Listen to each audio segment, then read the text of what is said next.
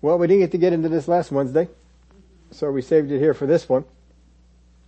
But in this particular part of Zechariah 6, there are prophecies regarding Jesus coming as king and ruler, and we want to take a look at those.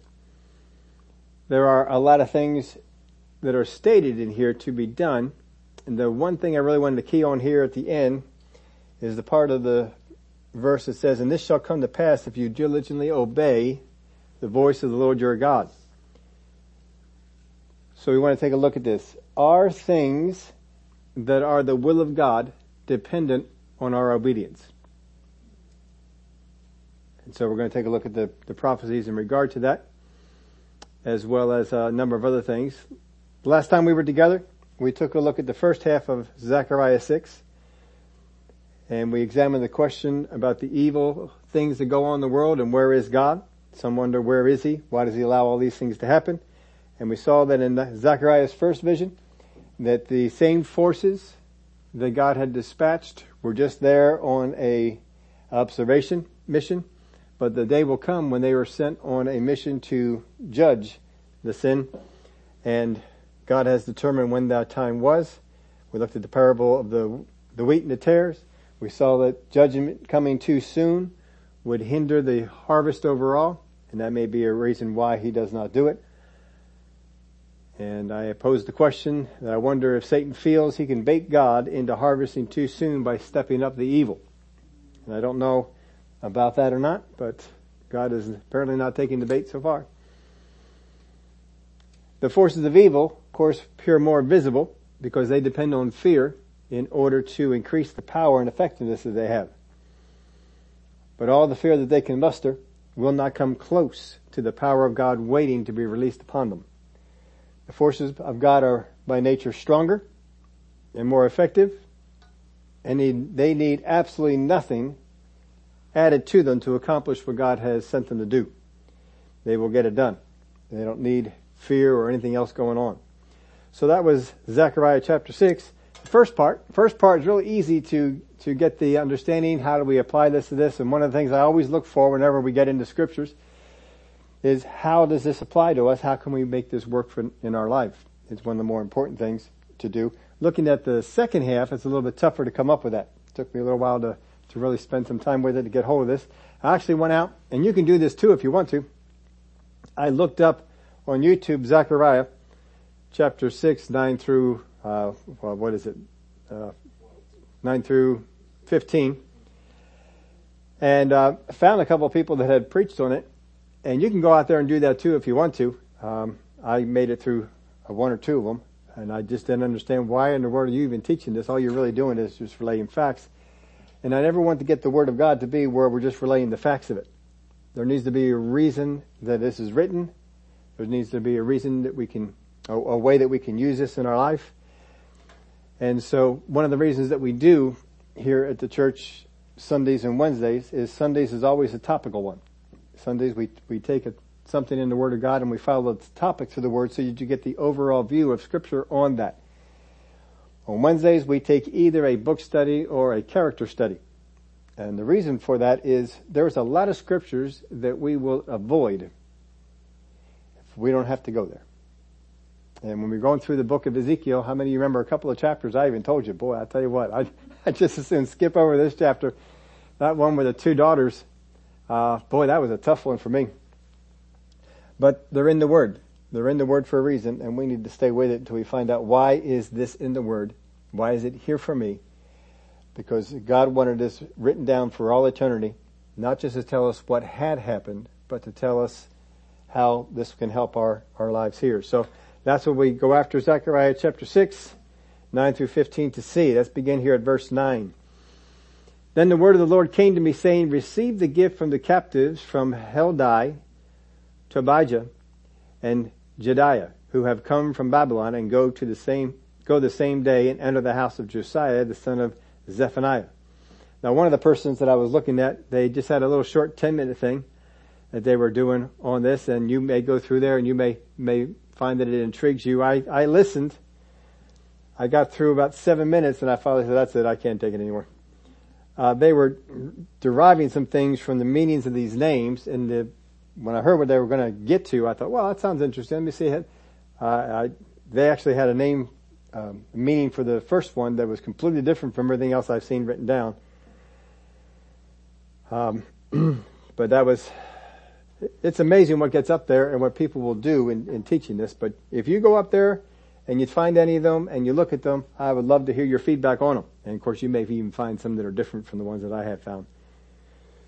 But he said to receive the gift from the captives from Heldai, Tobiah, and Jedaiah, who have come from Babylon, and go the same day and enter the house of Josiah, the son of Zephaniah. So these folks were coming. It doesn't really tell us whether they were just arriving then, whether they had arrived a little bit earlier, but it seems like this is a group that has come, or at least these three came, maybe with a smaller group. Does not seem like they came with one of the two main groups that came over so far. And they came and they brought this. Now maybe they responded to some of the prophetic things that were spoken over there in Babylon. And they finally said, you know what, we need to be obedient to this. And they just decided to leave. And as they were getting ready to go, God said, I want you to take this gold and silver with you. This has a special purpose. So they brought some gold and they brought some silver. It's not like they didn't have access to any gold and silver over there in Jerusalem. But God sent this along. He told them, I want you to make sure that you use this. Receive the gift from the captives, from Heldai, Tobiah, and Jedaiah, who have come from Babylon, and go the same day and enter the house of Josiah, the son of Zephaniah. So this is all to be done at the same time. What the importance was for it to be done on the same day, I don't know. But these gifts that were brought in were to be used and used right away. Their names, as I found in several places, confirm this. Heldai means robust. Tobiah means God's goodness. And Jedaiah means God knows. Now, one particular person who commented on this sees in the meaning of these names the sense that God knew through his goodness he would put his king on his throne and he would do it in a robust manner. Could be. It could just be the names of the people who responded to what God said to do. So whatever way we go with that. Let's go to verse 11. Take the silver and gold, make an elaborate crown, and set it on the head of Joshua, the son of Jehozadak, the high priest. Now the office of king and priest are separate in the Old Testament. Man's idea to join them never went very well. I believe the first time that they tried to be joined was in 1 Samuel chapter 13. And that was with Saul. And Saul decided that since Samuel was delayed, had not arrived when he felt that he should, he decided to step into the priest role and offer the sacrifice. And that was not received well by God at all. There's another time though in 2 Chronicles chapter 26 where Uzziah did the same thing. Now he was a good king. God had good things to say about him. But he tried to function as priest. It seemed like he may have been a little bit high on pride at the time. He had just come off of a very big victory. Maybe enemy had whispered in his head, look how good you are, look how great you are, and he believed it. I can step into this role as priest, and surely the enemy was leading him into that because he knew God will be upset with this, and he was stricken with leprosy for the rest of his life. But throughout the history of Israel, God had had a separation between the religious and the civil leadership of Israel. There was the king and there was the priest. The priest line came through Levi. Of course, it was not always supposed to be that way, but after the rebellion at the mountain, Levi was the only tribe who stayed out of that, so the priesthood went to them. Saul was of the tribe of Benjamin.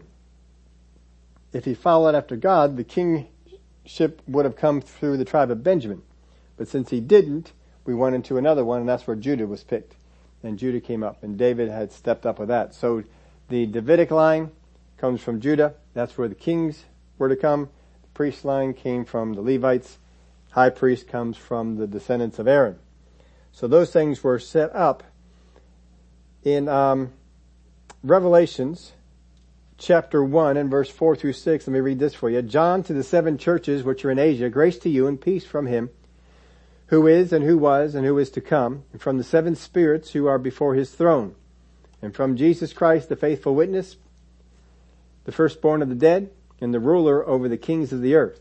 to him who loved us and washed us from our sins in his own blood and has made us kings and priests to his God and Father, to him be glory and dominion forever and ever. Amen.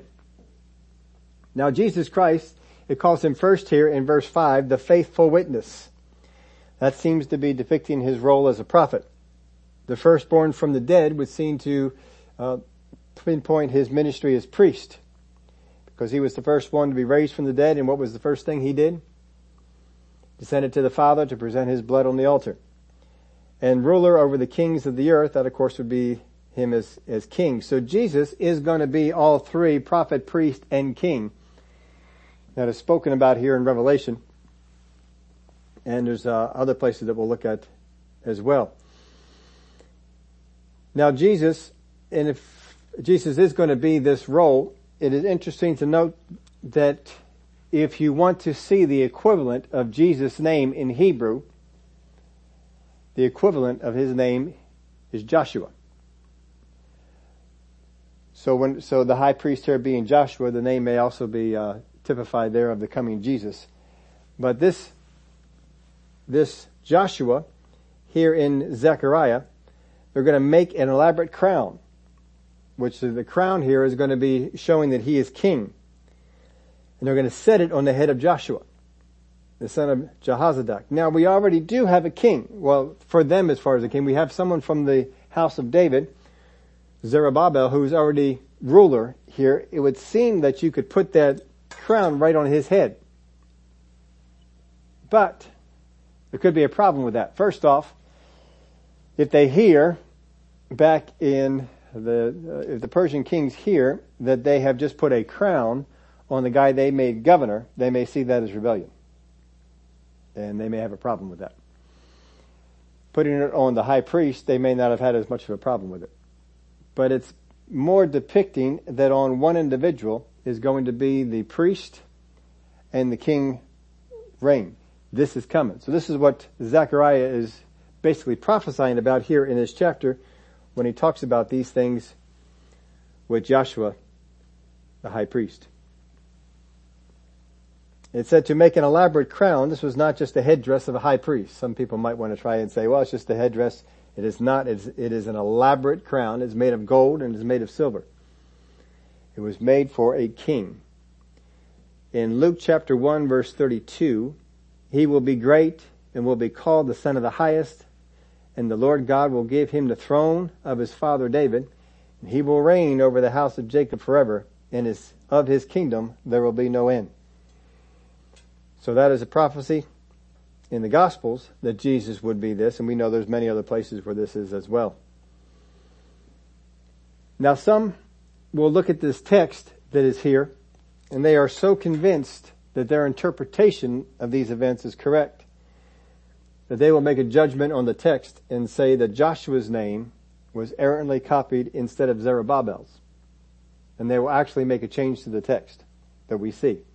Instead of understanding the text for what God has written, they'll make these changes. This is within the church. We're not talking about secular people that do this. We're talking about people that are in the church. And they will teach at some higher educational places, and they'll tell them, when we get to this chapter, well, that's an error in the copying. They just put the wrong person's name in there. This should actually be Zerubbabel. I don't believe so at all, because this is a prophetic thing, and of all the things that are in the context, it would seem that this is pointing to a future event, because Joshua is to have this crown put on his head, and then he just wears it the one time, and then from there it goes right on into the temple, and it stays in the temple. That's where it's going to be. Now it's interesting to wonder. We don't hear any mention of this. This is the only time we see this mentioned, is that this crown is here. We know they made it. We know they went through the ceremony. And more than likely, if they did all that, they put it into the temple. We have no record of it being in the temple. But it would be interesting to note if Jesus was in the temple all those times, whether he was in there and that crown was in there as well. That crown made it through all those years, and this is the one for whom it was intended. Don't know about that because all through the Gospels that crown is not mentioned.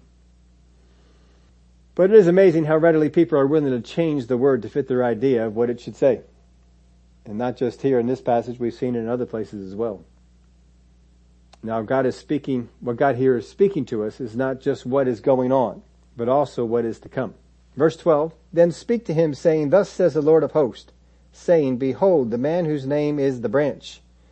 From his place he shall branch out, and he shall build the temple of the Lord. Yes, he shall build the temple of the Lord. He shall bear the glory, and shall sit and rule on his throne. So he shall be a priest on his throne, and the council of peace shall be between them both. Now this is speaking of something future here. The temple is not finished. Remember, these two prophets, Haggai and Zechariah, came to spur on the work. They had already started the work. The work had begun, but they hadn't finished it. But this prophecy is that this person, this branch, was going to come in and he was going to build it. We're not talking about building it right now. We're talking about finishing what was started. So that's a change in the language. And that would seem to indicate something more future. We'll talk about this a little bit more too, but the role of the prophet, it is so important that the prophets do this. The role of the prophet is to say what God said, not to say what they think he meant. And there's a lot of prophets today who get in big trouble with this. They say what they think God means. They don't speak God's words. If this prophet had not spoken these words, we wouldn't have the understanding that we do from this. We have to go back here to Zechariah. This is a place we didn't really spend time on when we were going through because it's easier to take all this together. But in Zechariah chapter 3, the branch is talked about again. So we're going to flip on back to Zechariah chapter 3, verse 1. Then he showed me Joshua, the high priest, standing before the angel of the Lord, and Satan standing at his right hand to oppose him. And the Lord said to Satan, the Lord rebuke you, Satan. The Lord has chosen Jerusalem. The Lord who has chosen Jerusalem rebuke you. Is this not a brand plucked from the fire? Now Joshua was clothed with filthy garments and was standing before the angel. Now we heard about this kind of a situation going on before in other places, but here it is in Zechariah chapter 3. Joshua is standing before the angel of the Lord. Satan is standing at his right hand to oppose him. Now I got a question about this, and I don't think there's going to be any way for me to get an answer on this. But my question for this is, Zechariah is seeing this in a vision in chapter 3. He has seen all this go on. Does Joshua know this happened? Is Zechariah seeing something that took place and Joshua was called up into heaven and was standing there and facing the devil and the angel of the Lord was standing there by his side? Or did this happen and Joshua never know that anything had gone on? When Zechariah writes this word down, oh, I tell you, I wish I could be there to see this. What does Joshua say? Does Joshua say, yeah, that's exactly what happened. How'd you know? Or does Joshua say, really? Did that happen? And I don't know which way that it is. Get no indication from Joshua's standpoint that anything happened there, but we really don't have too much of his words to be able to judge that. So the Lord said to Satan, verse 2, the Lord rebuke you, Satan. The Lord has chosen Jerusalem. The Lord who has chosen Jerusalem rebuke you. Is this not a brand plucked from the fire? Now Joshua was clothed with filthy garments and was standing before the angel. And then he answered and spoke to those who stood before him, saying, take away the filthy garments from him. And to him he said, see, I have removed your iniquity from you, and I will clothe you with rich robes. Now if Joshua, the high priest that God called up into heaven to stand before the angel of the Lord, whom Satan himself feels he needs to oppose, is clothed in filthy garments. Dear Lord, what are we wearing? Or what were we wearing? Because here, he's in this role, and he said, no, we need to take care of that. Take away the filthy garments from him. And the filthy garments are taken away. He is basically standing there with no garments. See, I have removed your iniquity from you, and I will clothe you with rich robes. So the process is not, let's take off a little bit of the sin, a little bit of the awful garments, and put on some other new ones. No, the process is we get rid of the sin altogether. It is all gone. Now, we start putting you in with the stuff you're supposed to be wearing. Now we put on the new ones. And then we get to a verse that I spent probably more time than I should have. But I was trying to get to this mystery, figure this part out. There are a few times in my life that I have wished that I studied Hebrew as much as Greek. Not many, but there are a few. This is one of them. Because I saw something in here and I just could not figure this out. Verse 5. And I said, let them put a clean turban on his head. So they put a clean turban on his head, and they put the clothes on him, and the angel of the Lord stood by. Alright, when I read this whole thing through, it seems like Zechariah interjected. He's seeing all this stuff that's going on with the angel of the Lord. And he steps up and says, you know what? Let's put a clean turban on his head too. And I tell you, that just seems so out of character for Zechariah. Zechariah is very good keeping his mouth shut and just watching what's going on and writing it down. In all the visions we have, he doesn't really interject a whole lot. He may ask some questions, but I've never seen him give orders. So I went through every translation that I could find. Even dug out one that I don't pull out a whole lot because there's some complications with it, just the way that he writes it. Went back and got the Moffat translation. And the Moffat translation does deal with it a little bit, but not enough to bring any clarity to it that it was worthwhile to bring it in. So I pulled out two translations that do show this just a little bit differently. The first is the Bible in Basic English, the BBE, and let them put a clean headdress on his head. So they put a clean headdress on his head, clothing him with a clean robes, and said to him, and to him he said, see, I have taken your sin away from you. The New Living Translation, then I said they should also place a clean turban on his head, so they put a clean priestly turban on his head and dressed him in new clothes while the angel of the Lord stood by. One of these translations kind of goes along with the others that Zechariah is interjecting this. The BBE is putting this in a different way. It's really the only one beside Moffat that I could find that altered this. And so I went in to look at a number of different things that would break down the Hebrew text for me. Because it's unusual that there would be a different translation when every single other translation I could find went with the same format that the King James did, the New King James. But apparently there is some debate on this. And if you want to look at some, I believe the pulpit commentary is one I actually do enjoy as far as commentaries go, if you ever want one that you want to look at. It is maybe longer than some people would like to, but it's not super long. But he does have some good detail that's in there, and so he's one who will break this down. There's a few others as well, but they are not as easy to find. But if you look this up in the pulpit, you will find that it says here that it may be better in keeping to say that the same person who has been speaking continued to speak than to say that someone new interjected it. Now in the Greek, I'd be able to break it down for you in a minute and be able to say, all right, well this is telling us that the angel spoke or that Zechariah spoke, and it'd be pretty easy to be able to tell that. But Hebrew is just a different animal. So I just have to go off on what other things do. I think it works better if we see the angel giving the commandment than Zechariah interjecting one. Now, it doesn't really change the whole outcome on the whole thing. That's why I say, I probably spent more time on it than I should have, but I just like to understand these things before we move on. So I kind of go with the thing that the angel of the Lord is the one who said put a turban on his head and not Zechariah interjecting something in here. But either way, we still get to the same place. So Joshua is clothed with new robes. He has been, the enemy, Satan himself, has been there to rebuke him. This is how important this work is that Zerubbabel and Joshua are doing. The devil himself is involved in coming against him. We don't know how he came against him.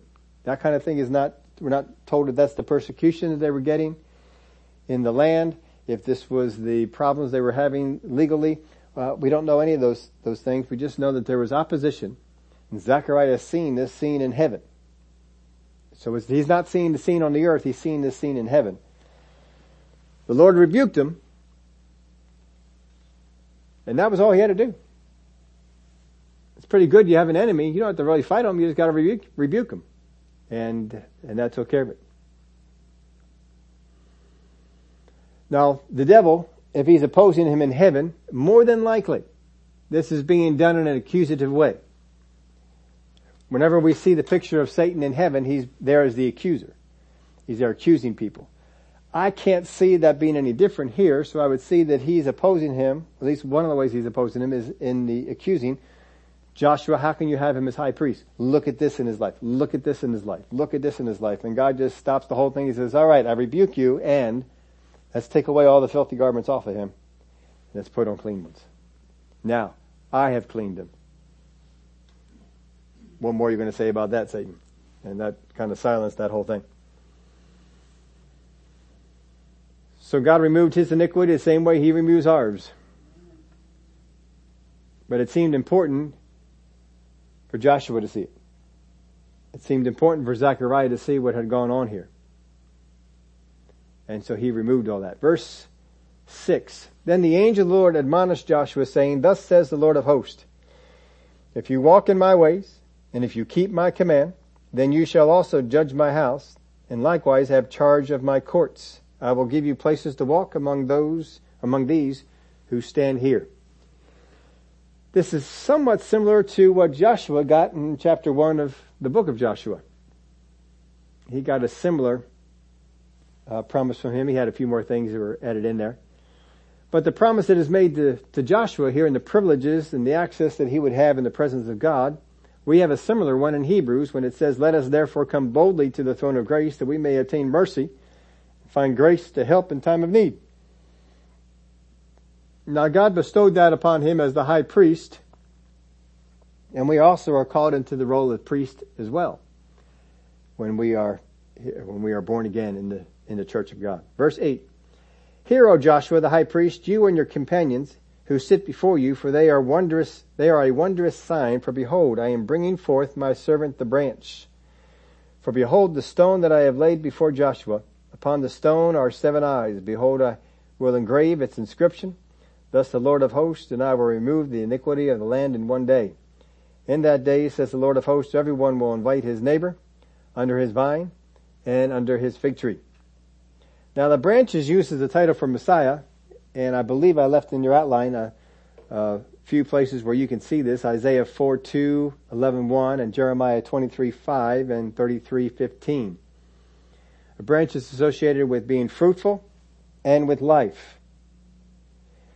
And now not only is he called the branch, but he's also called a stone. And this is given as the image of the Messiah's traits as well.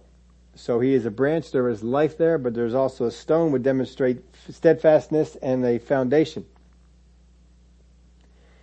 In Isaiah 28 verse 16, Therefore thus says the Lord God, Behold, I lay in Zion a stone for a foundation, a tried stone, a precious cornerstone, a sure foundation. Whoever believes will not act hastily. Well, there he's called a stone as well. In Psalm 118:22, the stone which the builders rejected has become the chief cornerstone. Matthew 21:42, Jesus quotes this, Have you never read in the scriptures, the stone which the builders rejected has become the chief cornerstone? This was the Lord's doing, and it is marvelous in our eyes. And in Ephesians 2:20, Jesus is again referred to as being the chief cornerstone. This particular stone is said to have 7 eyes. These 7 eyes are mentioned again in chapter 4 and verse 10. And I would say they're very likely to be the same as the 7 spirits of God in Revelation that we read just a little bit ago. For they are the things that see upon the earth. The 7 eyes may have their roots in the ancient world, thinking that the eyes represent knowledge, because it's through the eyes that we tend to learn most things. 7 is, of course, the number of God's perfection. So as eyes represented knowledge to them, God has perfect knowledge in these things. And the eyes are always looking around, and he is collecting understanding. That was the part of Zechariah's first vision, the reconnaissance that was going on with the 4 horsemen. When he gets to the part here with the vine and fig tree, it is an expression of peace and prosperity. This is looking forward to the peace and prosperity under the rulership of Messiah that would come. That is future. But the temple that is being spoken of here in Zechariah chapter 6 is a future temple. Build the temple that you're building, but there is a future one that is coming. There is one who is coming who will be both king and priest. And he will build this. He is the branch. He is the son of Jesse. He is the stone that the builders rejected. This is who is coming. So it is a very prophetic prophecy of what is to come. Let's go back over to Zechariah chapter 6. We're at verse 14. Now the elaborate crown shall be for a memorial in the temple of the Lord for Helam, Tobijah, Jediah, and Hen, the son of Zephaniah. Now that word there, Hen, some see it as maybe a nickname for Josiah. Some see it as the name, the meaning of the name. I believe the meaning of the name was, I didn't write it down. May have been goodness or something like that. It may have been for the good things that he was doing and opening the home. But it doesn't seem to be talking about a different person. It seems to be going back to the same person. We're not introducing a new character, in other words. Even those from afar shall come and build the temple of the Lord. Then you shall know that the Lord of hosts has sent me to you. And this shall come to pass if you diligently obey the voice of the Lord your God. So we set the elaborate crown. It's supposed to be a memorial in the temple of the Lord. That's where it's going to be moved to the temple. So this crown is put on him for the ceremony. And to his credit, he doesn't take any of that to heart. He doesn't think, well, now I'm king, and try and act in that way. No, he says, all right, this is just a demonstration of things to come. I will be there. I will stand in that place. But the crown then goes over to the temple. And he doesn't seem to pick up any of that. As far as we can tell from everything in history, these two had a great working relationship with each other. Now this was, let's get to the end part here in verse 15. And this shall come to pass if you diligently obey. If you diligently obey. It would seem that the future temple and the coming of Messiah are a certain thing. They're a sure thing. So why is it linked to their obedience? Why does it matter if they obey now to bring the coming temple later on? So I broke this down. I don't know if other people may have broken it down maybe in a similar way. Maybe they changed something different. As my mind puts this together, I just wrote this down this way. There are 3 types of prophecies. 3 types of prophecies. There are those that come because of man's behavior. Because of things that man did, these prophecies came out. Adam and Eve were of such. When Adam and Eve sinned, the Lord came down and he gave a prophecy of how things were going to unfold after that.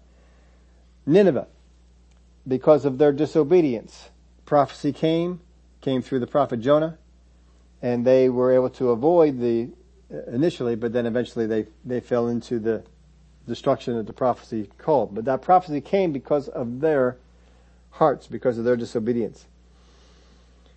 Israel's destruction, there were prophecies that came talking about Israel and Jerusalem being destroyed, being carried off into captivity. That came about because of their disobedience. Basically, this is what is going to happen regardless of what God had desired. This is what these prophecies are. God may have desired something different, but because of man's actions, a prophecy has come, and this is what will happen. And they're all through the Word of God. I just gave you a couple examples. You can look at Jeroboam. God gave Jeroboam a promise about how he was going to make him a house, enduring house just like David, but he went off. He went in a different direction. Because of his disobedience, the prophecy came from the prophet who was commissioned. Go over to him, tell him these are the things that are going to happen. This is how his house is going to be destroyed. And so he delivered that message. But these are prophecies that come not because God wants them to happen, but because man has disobeyed God, the prophecy has come. That's the first group of things that have come. Most of the time they're going to come, there's a way out. Not always. Sometimes you've already disobeyed the way out, and he's just telling you, this is what's going to happen. Remember when the prophecy came about Josiah, when Josiah had read in the Word of God, and they became repentant, and so they repented before God, and the prophet was sent, and he said, everything you read is going to happen. It's still coming. But it won't happen in your day because of your repentance. But it was still going to come. So that's the first type of prophecy. Here's the second type. Those that come from God's desired plan. God has a desired plan. He says, this is the way I want things to go. And so he sends prophecies to describe his desired plan. Abraham to be a vehicle of the blessing, that was God's desired plan. But it does require that Abraham do some things. He had to be obedient. He had to be willing to do what God had said to do. And of course the ultimate one was when he had to sacrifice his son, or be willing to sacrifice his son. He was willing, he put him on the altar, God stopped him, but because of that obedience, God was able to fulfill the prophecy of what he said he wanted to do. Moses to be the deliverer. This is God's prophecy that he said, you're going to be the deliverer. You're going to deliver Israel. But it still required Moses to be obedient. And he resisted that for a long time. The first generation out of Egypt to go into the promised land. God prophesied that they would go into the promised land. That was God's desire. But they kept disbelieving God, kept distrusting God, kept murmuring against God. And so he said, all right, fine, you guys aren't going in. We're going to go with the next generation. And so that promise didn't happen. God desired it to, but it didn't happen. Jesus being born to Mary. That was God's desired plan. But he needed her to get on board. And when she finally said those words, may it be unto me as you say, then all right, now we got something we can work with here, and the angel was off. Jesus to the disciples, I will make you fishers of men. That was his stated desire. That was a prophetic word that he spoke about them. And it happened for 11 of them. But one of them it didn't happen for, because of their disobedience. So God desires to do what he said, but there is some cooperation from people that is needed. And if we don't get that cooperation, we can't accomplish what it is that he said that he would do. That's the second area. Here's the third. Those that come from God's declared plan. These are prophecies that come from God's declared plan. And these are the ones that we're going to get the best idea so we can answer this question. Here are some in this area. These are just ones God has said, this is what I am going to do. I don't care what you guys are doing down here on earth. This is what I am going to do. I don't need anybody to believe God for this. This is what I am going to do. That's what these prophecies are. First one that I have in my list here to give to you is the Passover. God said, I am coming through the land on this night. The destroyer is coming with me. And any house on which the blood is put in the land of Goshen, I will pass over. And the death will not come to that house. He said, I'm coming. I don't need you to believe for this. This is what's happened. Did it happen? Did some people believe it? Did some people not believe it? Yep. It didn't make any difference. It still happened. Next one is Israel returned from Babylon. God said it's going to happen. They're going to come. In fact, he even said Cyrus is going to be the one who does it. And Cyrus was the one who did it. Cyrus was the one who released it. God said this is what's going to happen. No one really knew what was going to happen until Daniel pursued the word. Oh, there it is, 70 years. All right, we're at that 70 years. What's going to happen now? The day of Pentecost. God didn't need anybody to believe for the day of Pentecost, did he? He said that's going to happen. The day of Pentecost is coming. He had told them in the Old Testament the day of Pentecost will come 50 days after the day that Jesus ended up rising on. 50 days they were going to have. And so 50 days from that, the day of Pentecost, Holy Spirit was poured out. Even the resurrection of Jesus Christ, that was prophesied. This is going to happen. The disciples weren't believing for it. Pilate, he wasn't believing for it. Herod, they weren't believing for it. Pharisees, they weren't believing for it. It's going to happen. Here's the big one. The rapture. The rapture's coming. Whether people believe in it or not. Even some people who don't believe it's coming, but are born again, are going to benefit from that because they got born again. So these are the ones that I think we can get the best idea from why it is written in this way. Why it is going in this direction. Because the way that it's reading, let me read it again here for you. Verse 15.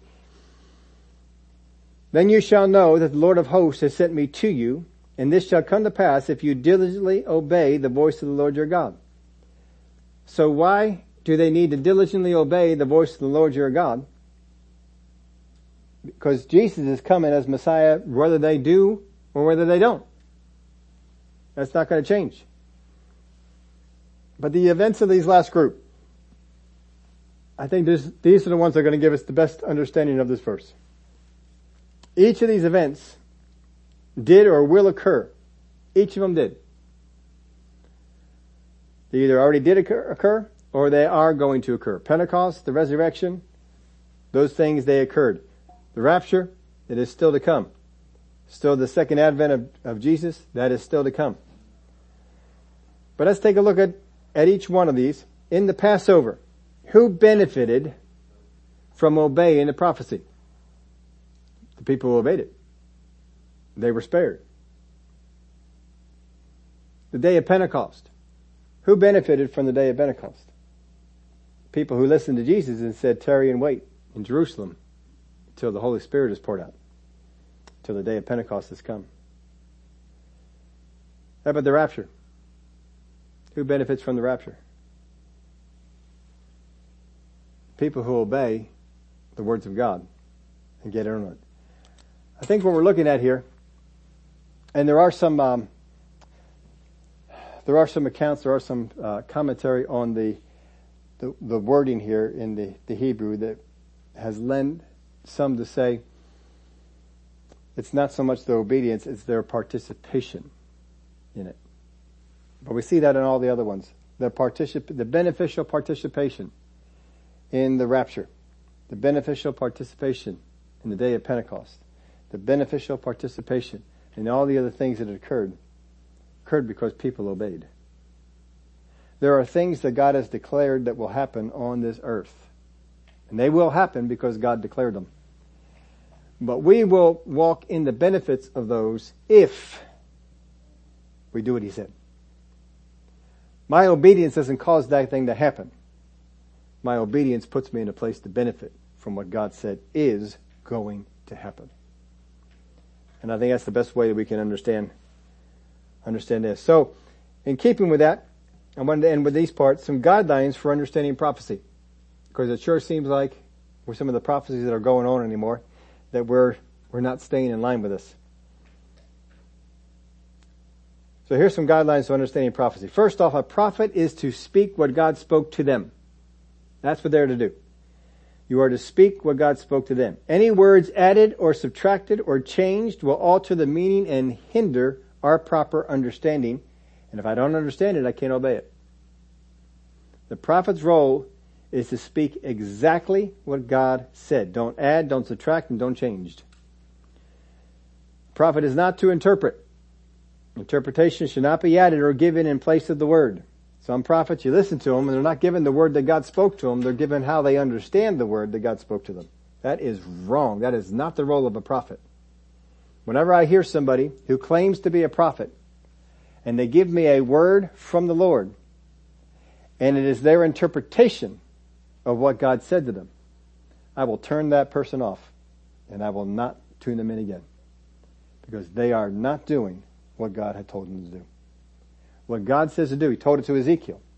And He told it to a number of other prophets. When we went through Ezekiel, remember how much God emphasized? Only say what I say. And we saw with Ezekiel how important that was. And because he was so obedient to it, God was able to speak words to him that any normal prophet he probably couldn't have spoken to because they would have messed up some of them. Well, I don't quite understand. Do you mean that it was this way? And they would have changed the meaning. But Ezekiel was one that, all right, this is what God said. I don't understand it, but I don't need to understand it. I just need to speak it. There's a lot of prophets today, though, they say they hear a word from God and they give the interpretation of that word. That is not the role of a prophet. That is not what we are to do. And if they are to do it, I tune them out. I do not listen. You don't need to do that often. You start stepping into that area. Unless I hear that you repented of it, I'm not tuning in again. Because that is the role of the prophet. If any of these things are added by the prophet, we may get an understanding of the word, but it won't come from God. Because it's not the word of God. It's not what God declared. So that's the first thing. A prophet is to speak what God spoke to them. I got to make sure that they are speaking to me what God spoke to them. Moses was one of those that God spoke things to him. He came out and he told you. Remember Nathan? He goes before David. He had to speak what God told him. And I'm sure that was a hard thing for him to have done. Jeremiah, he got tired of speaking what God spoke to him because everybody's beating him up for it. But he eventually got back to the point, no, I just need to go out there and just speak what God said. That's the most important thing of a prophet. Speak exactly what God said. That's why I tell you, if God ever gives you a revelation at nighttime or you're driving around somewhere, if you ever get a revelation from God, not that you're a prophet, but you got a revelation from God, God spoke something to you, write it down exactly as you heard it. Not as you think it was intended. Write it down exactly as you heard it. Because that's what you need to get hold of. Because your understanding may grow, oh, this is what he means, and it may be correct. But if you don't write it down exactly as you heard it, you'll lose something in that. So I always make sure I do that. If God says something to me, I write it down exactly as I heard it. Here's the second part. We are here to test the spirits to see if they are from God. Just because a person stands up and says, I'm a prophet, doesn't mean they're given the prophetic word of God. If we are to judge a prophetic word, then there must be something given to us to judge it by. And there are. There are things that are given to us to judge it by. Here's the third one. We who hear a prophetic word must seek understanding through God's word and his spirit. I gotta seek it. I hear the word. Now I gotta go after the understanding. I gotta seek the understanding. I gotta know what the understanding is. And I pursue God on it. I pursue God in his word. God, let your word shed light on this for me. Help me to understand this. We may not yet see all we need to for a clear understanding. Understand this about prophecy. But prophecy comes just like this one here in Zechariah. Just like some of the ones that are in the book of Revelation. I may not be able to fully understand the prophetic word. Because not everything has happened that will unfold, that will show me what's going on. A lot of times we understand what's going on in what we see around us. How many times did people see the 10-nation confederacy being the European Union? Now we're pretty far away from that. At least most people are pretty far away from that. But that's the best thing we saw formulating, and we tried to make that fit. You gotta know what the word says. You gotta know what God spoke. Because you may be understanding it one way right now, but in 10 years it may be something completely different. Oh, wait a minute. That can fit real well with this that's going on here. So know the word that was spoken. We got to seek understanding through God's word and his spirit. Interpretation may be added in the understanding of the word, but it must stand apart from the word spoken. Always make sure you separate. This is what I know God said. This is what I think it meant. This is what I think it means.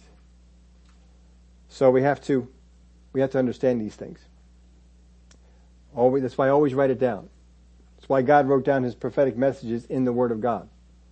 All right, people are going to go off here on interpretation, but this is what I said.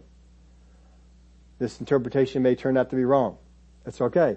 God's Word isn't wrong. Their interpretation was wrong. It's like that one end times person who decided that these demon spirits coming out of the pit of hell were helicopters. I still laugh at that one. But he had a lot of people believing it. That's what it was.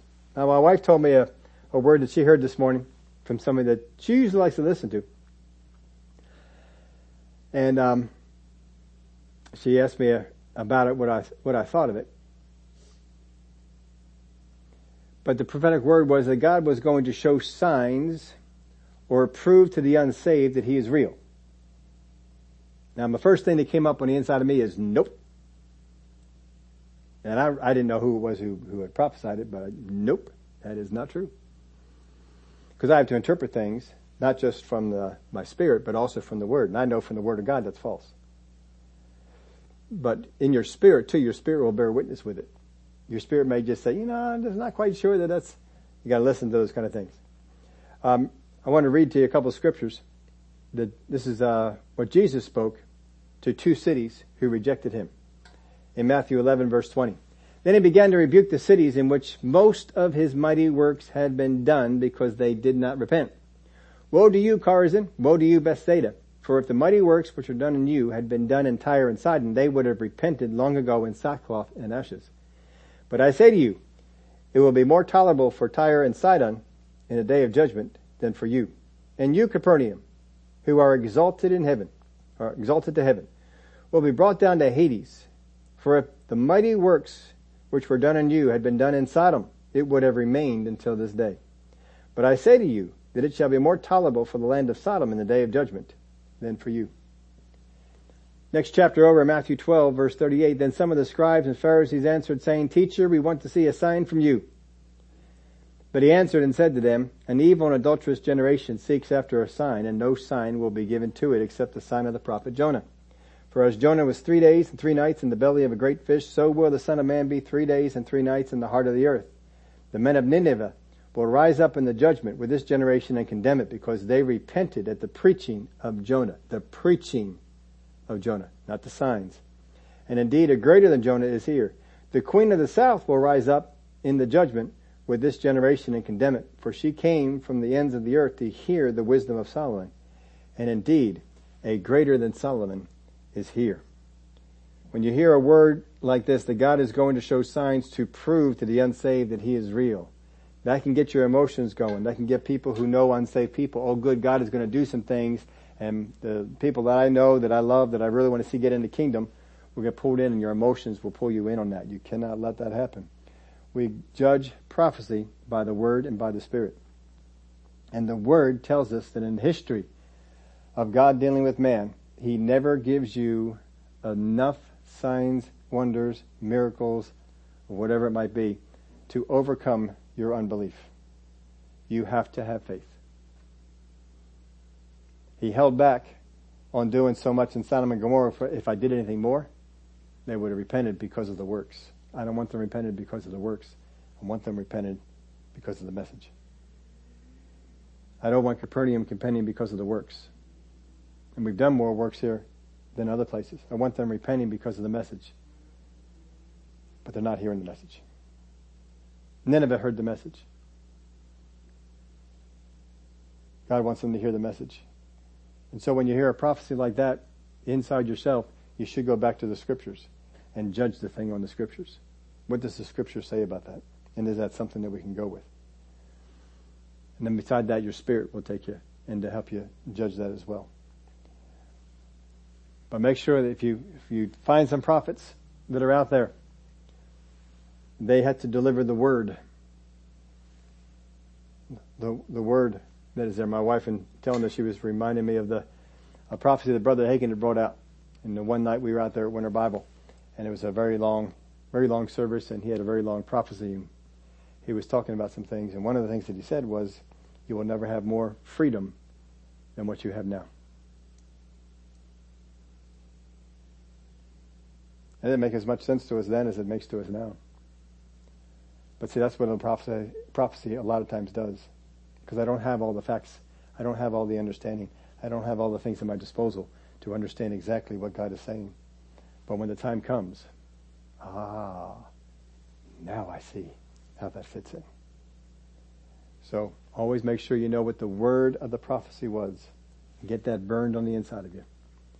And then understand the interpretation. It's one of the things we always try to do when we're going through the book of Revelation or going through Daniel. This is what it says. This is what we think it means. I always try to make sure I separated interpretation from the word, because it is so important that I understand what the word says, because down the road I can get more light to understand better what it means. Well, Father, we thank you for the words of prophecy that you give us. I thank you for the way that you help us to understand what these prophecies mean. That you give us these to help guide us through times that are difficult, times that are hard. We may not have all the understanding that we need, But when the time comes, we will. And I thank you for that. The enemy is always trying to speak false prophetic words and to get people with false hope and to go in false directions. But your word keeps us on the right path, keeps us going in the right way, so that we cannot and will not be led astray. I thank you for it. In the name of Jesus we pray. Amen.